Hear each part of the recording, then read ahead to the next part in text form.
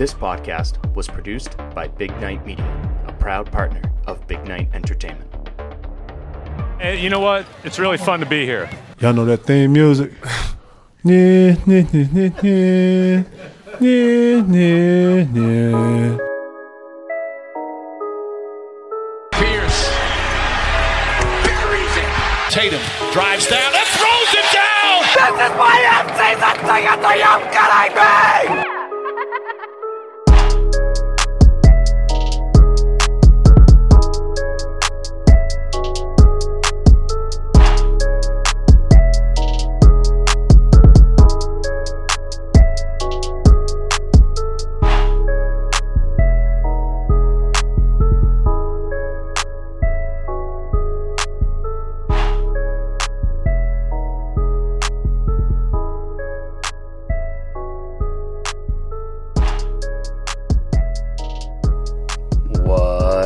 What's up? How we doing? And welcome to episode 184 of the Banner Banter podcast. I am your host and favorite Boston Celtics season ticket holder, Timmy G. How's everyone doing? It's been a while. Hope you're doing okay. I am not.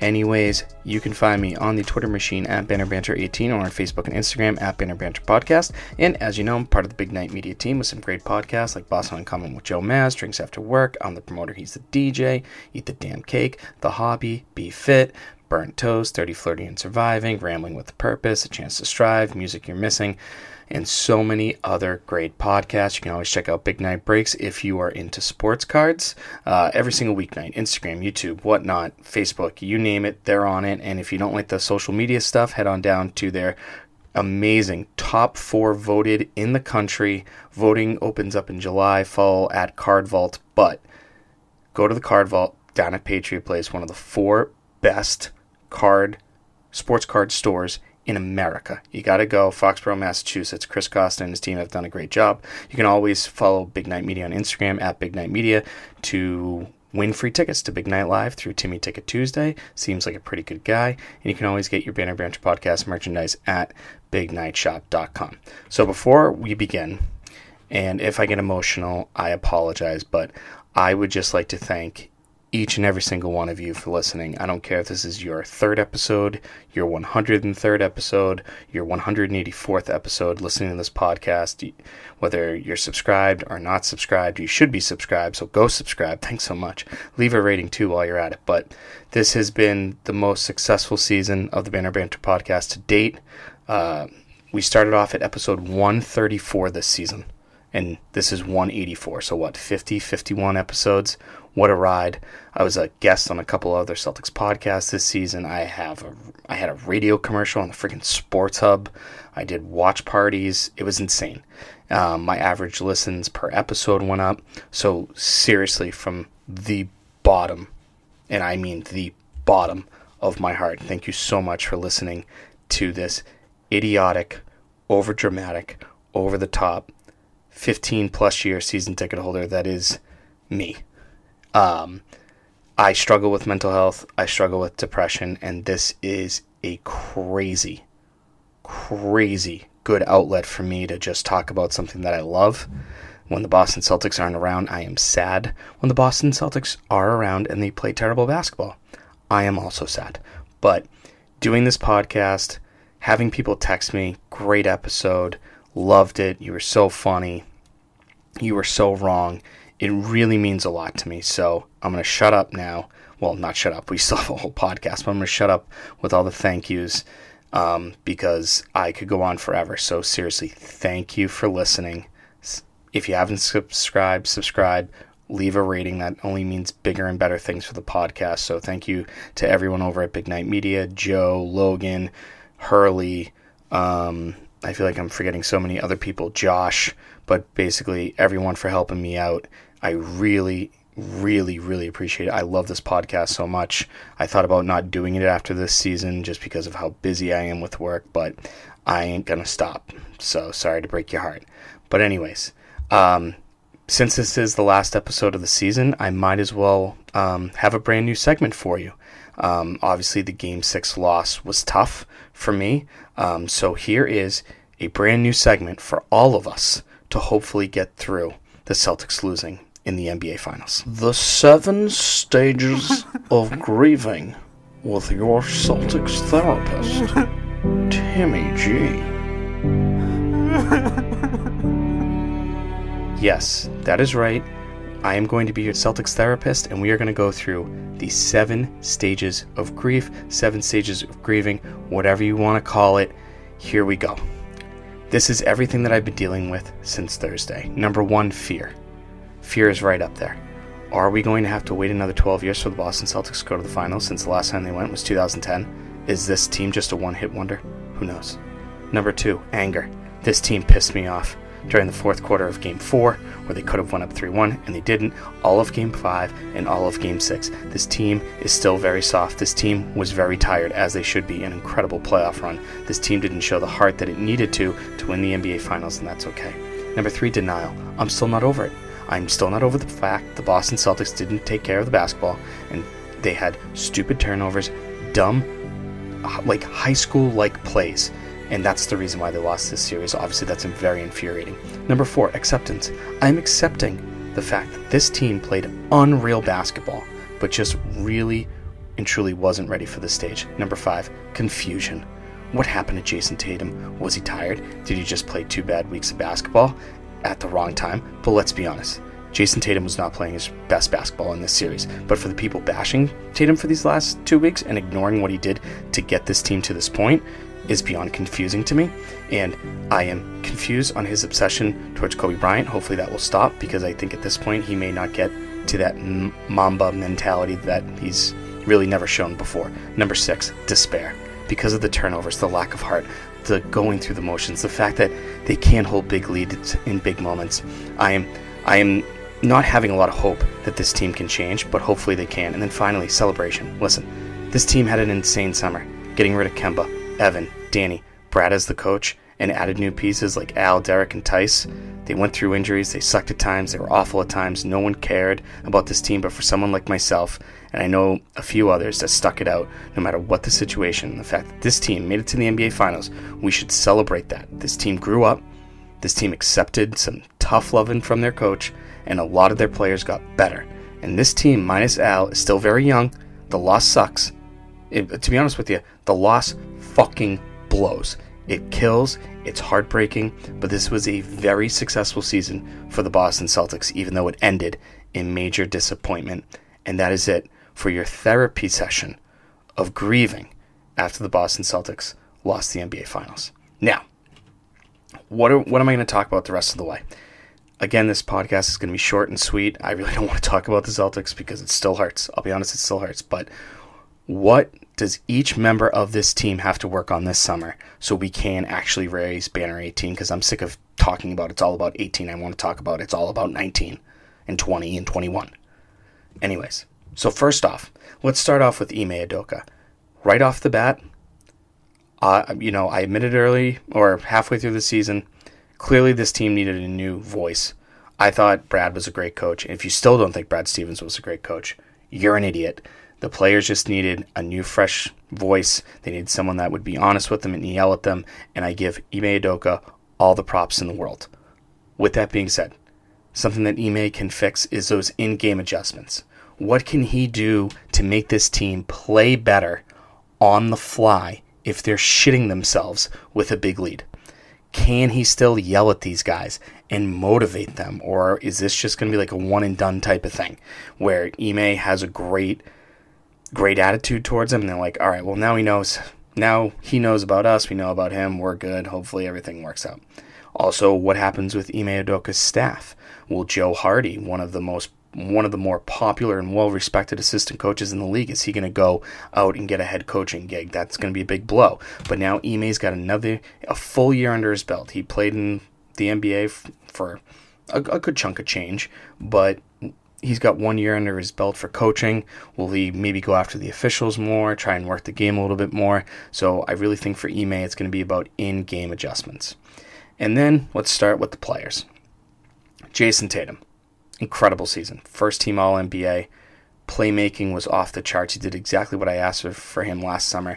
Get others involved. Stop so much iso ball, and he did that. Probably did that a little bit too much in the NBA Finals, to be honest with you, but that's okay. But for me, it's that killer instinct. When the shots aren't falling, letting the world know he is all NBA in the playoffs and just not the regular season. To me, this upcoming season is the most important season of Jason Tatum's career because, let's be honest, he threw out a big dud of the NBA Finals. If I were to do stud and dud of the NBA Finals, the stud would be Jaylen Brown and the dud would be Jason Tatum. He didn't have that killer instinct and that heart and that will to win the games. Now, to be fair to Jason Tatum, that motherfucker played a lot of basketball. And that dude, that phenomenal basketball player, played so much basketball and played so well.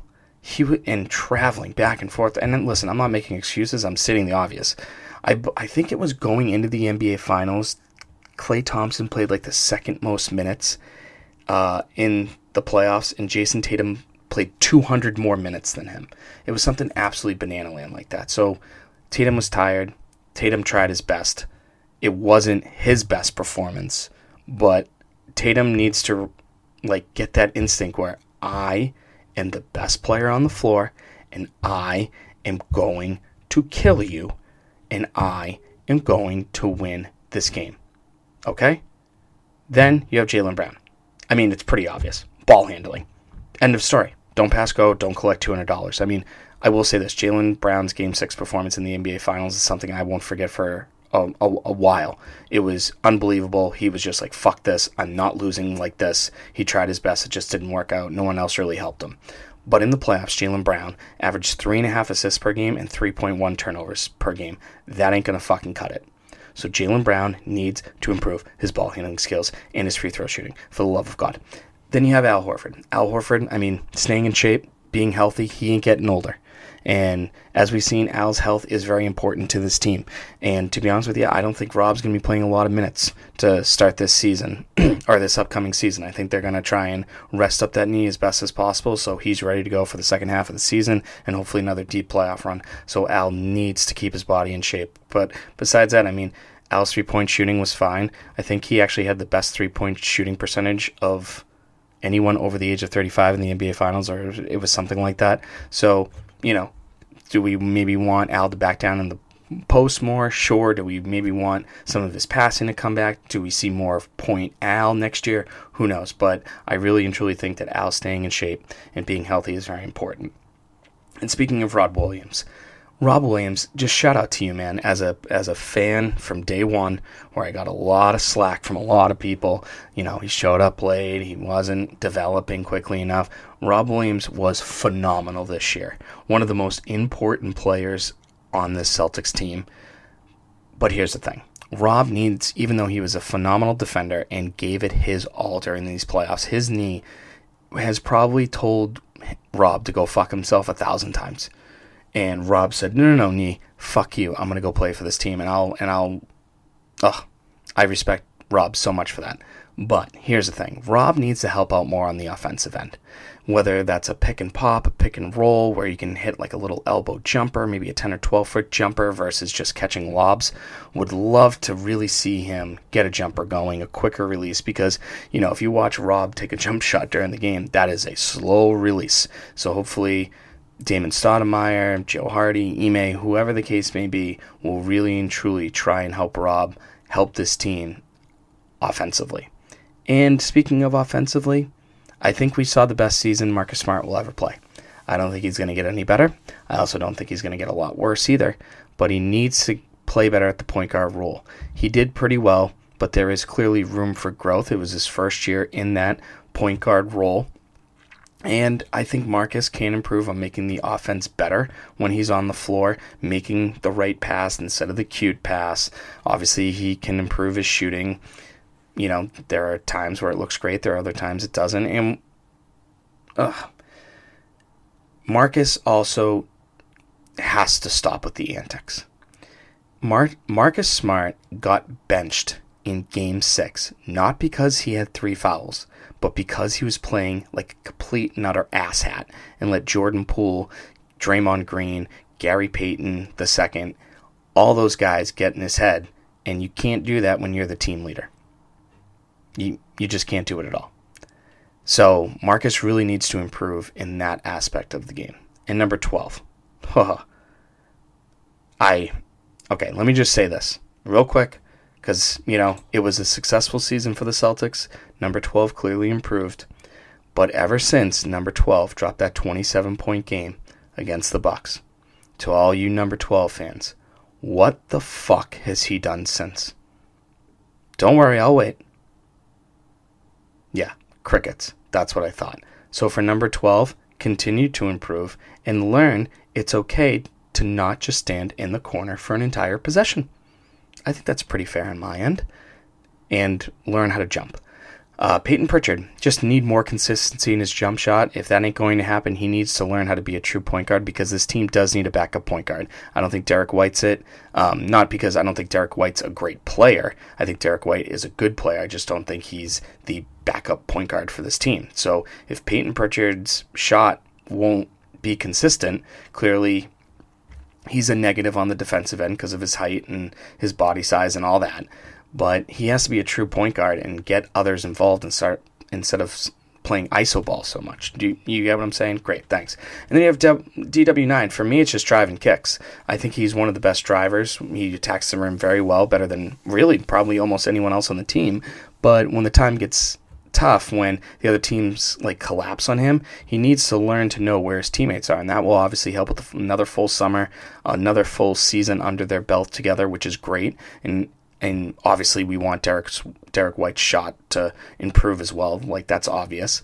But overall, I had really no complaints with Derek White. I knew going in he wasn't the best shooter. I knew he was a good defender. I thought he defended the ball very well. He stepped up in big times. I mean, if you think about it, Game 1 and Game 2 of the NBA Finals, Marcus Smart was on the bench because Derek White was playing that well. So it'll be very, very interesting to see how Ime plays DW9 and Marcus Smart going forward. Then you have Daniel Theis. Will he stay on the team? Will he be in a throw? Will he be thrown into a trade? If Brad Stevens wants to do that, does Brad try and sell Marcus Smart high because Marcus Smart had the best season of his career? DW9 was very impressive in the NBA Finals. But if Daniel Theis stays, he's going to have to be ready for some massive minutes, because I'm telling you, I really and truly think that Rob is going to play a lot in October, November, and December. Will he play here and there? Absolutely, but I really think the Celtics are going to monitor the living hell out of that knee, as they should. And then finally, player-wise, you have Aaron Nesmith. Clearly, Ime didn't like what he saw in Aaron Nesmith this year. At times, Aaron Nesmith's defense was good, his energy was there, but that's not why they drafted him. He stated that, in his exit interviews, that he knows he's an unbelievable shooter, he's a sharpshooter and all that. I just haven't seen it. Maybe he's showing it in practice, but I don't know. And then finally, you have Brad Stevens. Brad Stevens has a lot of work to do. This is where I know a lot of people like to listen to the podcast, where I kind of spiral into who I hope they get, need, want, all that. So get comfy. This is going to be about 4 or 5 minutes of me spiraling into the deep, dark hell of the salary cap and who I think the Celtics could go after. So Brad Stevens clearly does have a lot of work to do. The Celtics are very, very close, as we saw. They were 2 wins away from winning the NBA Finals. The Celtics have more trade exceptions than any team in the league. They have 9 exceptions. And so you're probably saying to yourself, Timmy G, what the fuck is a trade exception? Let me put it this way. It's basically trading away small salary players and draft picks to bring in larger salary players without it affecting the salary cap. Example being this. Let's say we wanted to bring back Stand By Your Man Marcus Morris. Okay? If you listen to the podcast for a while, we all know I'm a big fan of Marcus Morris, the basketball player. Maybe not the human being, but the basketball player. So Stand By Your Man Marcus Morris. And he's on the Clippers right now. And he's worth $17.1 million. Again, example, because I don't know how much he's worth off the top of my head. The Celtics could trade, let's say, Aaron Nesmith and 2 second-round picks for Marcus Morris while using their $17.1 million trade exception that they got from the Evan Fournier trade last offseason. Now, that's an example because it's more than just an example, because it is real life. And I would love that. I think that would be a great deal, because he's a pretty good scorer. He can defend. He will bring toughness, veteran leadership. A lot of guys on the team like him. I mean, can you imagine a Jaylen Brown, Marcus Morris, Rob Williams, Jalen, Marcus, Rob, Marcus Morris, I'm having a massive brain fart right now. Sorry, because there's so many Marcuses. So I really think a badass tough lineup would be Jalen, Marcus Smart, Marcus Morris, Derek White, and Rob Williams. That'd be tough to score on. But here's the thing. Let's say Marcus Morris makes $18.2 million this year. The Celtics cannot trade for him because he does not fit within that exception. The player's salary has to fit within the exception. So if a player makes $13 million a year and the Celtics want to use the trade exception that they have for $17.1 million, they cannot use the additional $4 million. It's a one-and-done deal. Okay? Here's the thing. Out of the 6 out of those 9 exceptions that the Celtics do have, which are, again, are the most in the NBA, 6 of them are $2.1 million or less. So let's be honest, those really won't be used at all. So obviously you have the, the Evan Fournier one for 17.1. Then you have the Hernan Gomez one from February for 6.9, and then you have the Dennis Schroeder one at 5.9. Each exception has a 1-year expiration date from when the trade was made. So the Hernan Gomez one is due or will expire in January of 2023, and the Dennis Schroeder one, or Schroeder, however you pronounce it, will be February of 2023. The interesting part is the Evan Fournier exception has to be used by July 18th of this year, so literally in less than a month. Brad Stevens has to use it. The Celtics also have about a $6.5 million tax player mid-level exception, which again, I don't want to spiral and annoy you, but this could be used in a player like Kevin Looney. Yes, the guy from the Warriors that beat us with 1 million offensive rebounds, because the Warriors have to figure out where they're going to, what they're going to do with Poole and Gary Payton and extending some other young players on those teams. And the Celtics were interested in him before. He's a veteran guy. He's guaranteed all that money. He can come over for a 1-year deal, try to prove himself, and then go get a big contract. So that could be interesting as well. So, in my opinion, who should the Celtics and Brad Stevens and Ime Udoka be looking at? Of course, you have stand by your man Marcus Morris, shot 43% from the field last year, over 15 points per game. But the issue is the Celtics never gave him a call when he was a free agent his last season with the Celtics. So he probably isn't the biggest fan of the Celtics, and that's why he signed with the Clippers. But then again, that was with Danny Ainge. Danny Ainge didn't make that call. Brad Stevens coached him, so maybe if Brad calls, maybe the Clippers are willing to make a deal. Another Clipper that could be interesting for this team is Luke Kennard, the lefty sharpshooter from the Clippers, also went to Duke. I'm not biased. He's clearly better than Aaron Nesmith. He's proven in the NBA. He got traded to the Clippers to help them out for a long playoff run, to back up PG-13 or fill in minutes for Kawhi. Not saying defensively, but he can score off the bench. Good size. I wouldn't say he's the perfect 3-and-D for this team, but he is a good 3-and-D guy to possibly have. You can also talk about Jordan Clarkson, 6th man of the year. Quinn Snyder left the Jazz. He doesn't want to coach them anymore. There's a bunch of rumors going around in the NBA that the Jazz might blow it up. His contract fits in the exception, so that could be someone they could look into. You always have Terrence Ross from the Magic, which for whatever reason every Celtics fan loves. I don't agree with it. You could throw it towards Alec Burke from the Knicks. He's a very streaky shooter, but a veteran who can help this team off the bench, would understand his role. You have Kelly Oubre, again, a very good offensive player, but horrific defensively. I'm not a big fan of his, but I would understand why the Celtics would want to add him. Maybe someone like Josh Hart, who played for the Pelicans but was part of that CJ McCollum deal out in Portland. He's someone I would love on this team. He can play the point guard. He's a pretty good rebounder. He can shoot the three. He's a good defender. He can score at will. I really like him. You also have someone like Larry Nance Jr. He'd be a nice backup center just in case Daniel Tice leaves. So the thing is, the reason why I'm so focused on like a 3-and-D guy like a Clarkson or stand by your man Marcus Morris or Luke Kennard is because Jason and Jalen can't be playing all these minutes again. They can't. They both looked exhausted. It was bad. It was really bad. And who knows if Aaron Nesmith can improve. So that's going to be something very interesting. And I also think that Brad needs to focus on a backup big man this season for Rob and Al. Like, if Tice ain't cutting it, I know Tice has his moments of being good, and then Tice has his moments of being bad. Number 12 is not going to be your backup center. I know the NBA is going small ball, but, like, nope. I'd rather find a tree in a rope and do the math. Do they go after someone like Mo Bamba, maybe JaVale McGee, who played pretty well for the off the bench for the Suns this season? So that will be interesting because, you can't have Luke Cornett play a lot, no offense to Luke Cornett, but I really and truly think Rob is going to miss some time, and you really need to save Rob and Al for the postseason run. So if those guys need some extra days off, you're going to need some big men to really kind of help out outside of Daniel Tice. So I really think another backup big would be nice here. And one other note, Jaylen Brown can sign an extension with the team this October. He won't. I mean, if he does, thank you, but it'd be pretty stupid for him to do that because he could lose out on over $100 million when he signs possibly a max deal if he makes All-NBA or hits certain incentives and things like that.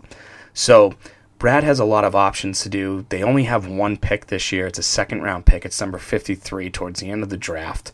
So I'm really not going to dive deep into any draft stuff because they could trade it, and use the trade exception and all that. So yes, I would really like Brad Stevens to use the exception before July 18th. Yes, please try and get a 3-and-D wing. Yes, let's get another big man too, but let's remember this.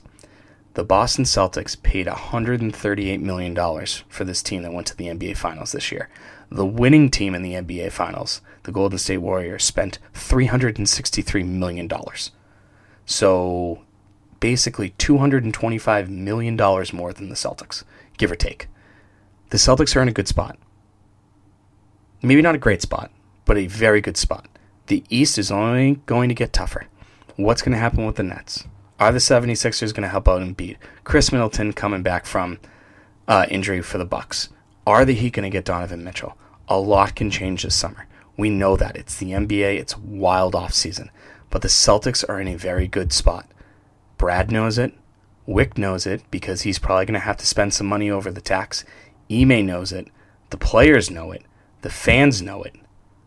And listen, it's all about Banner 18. Thanks so much for listening this season.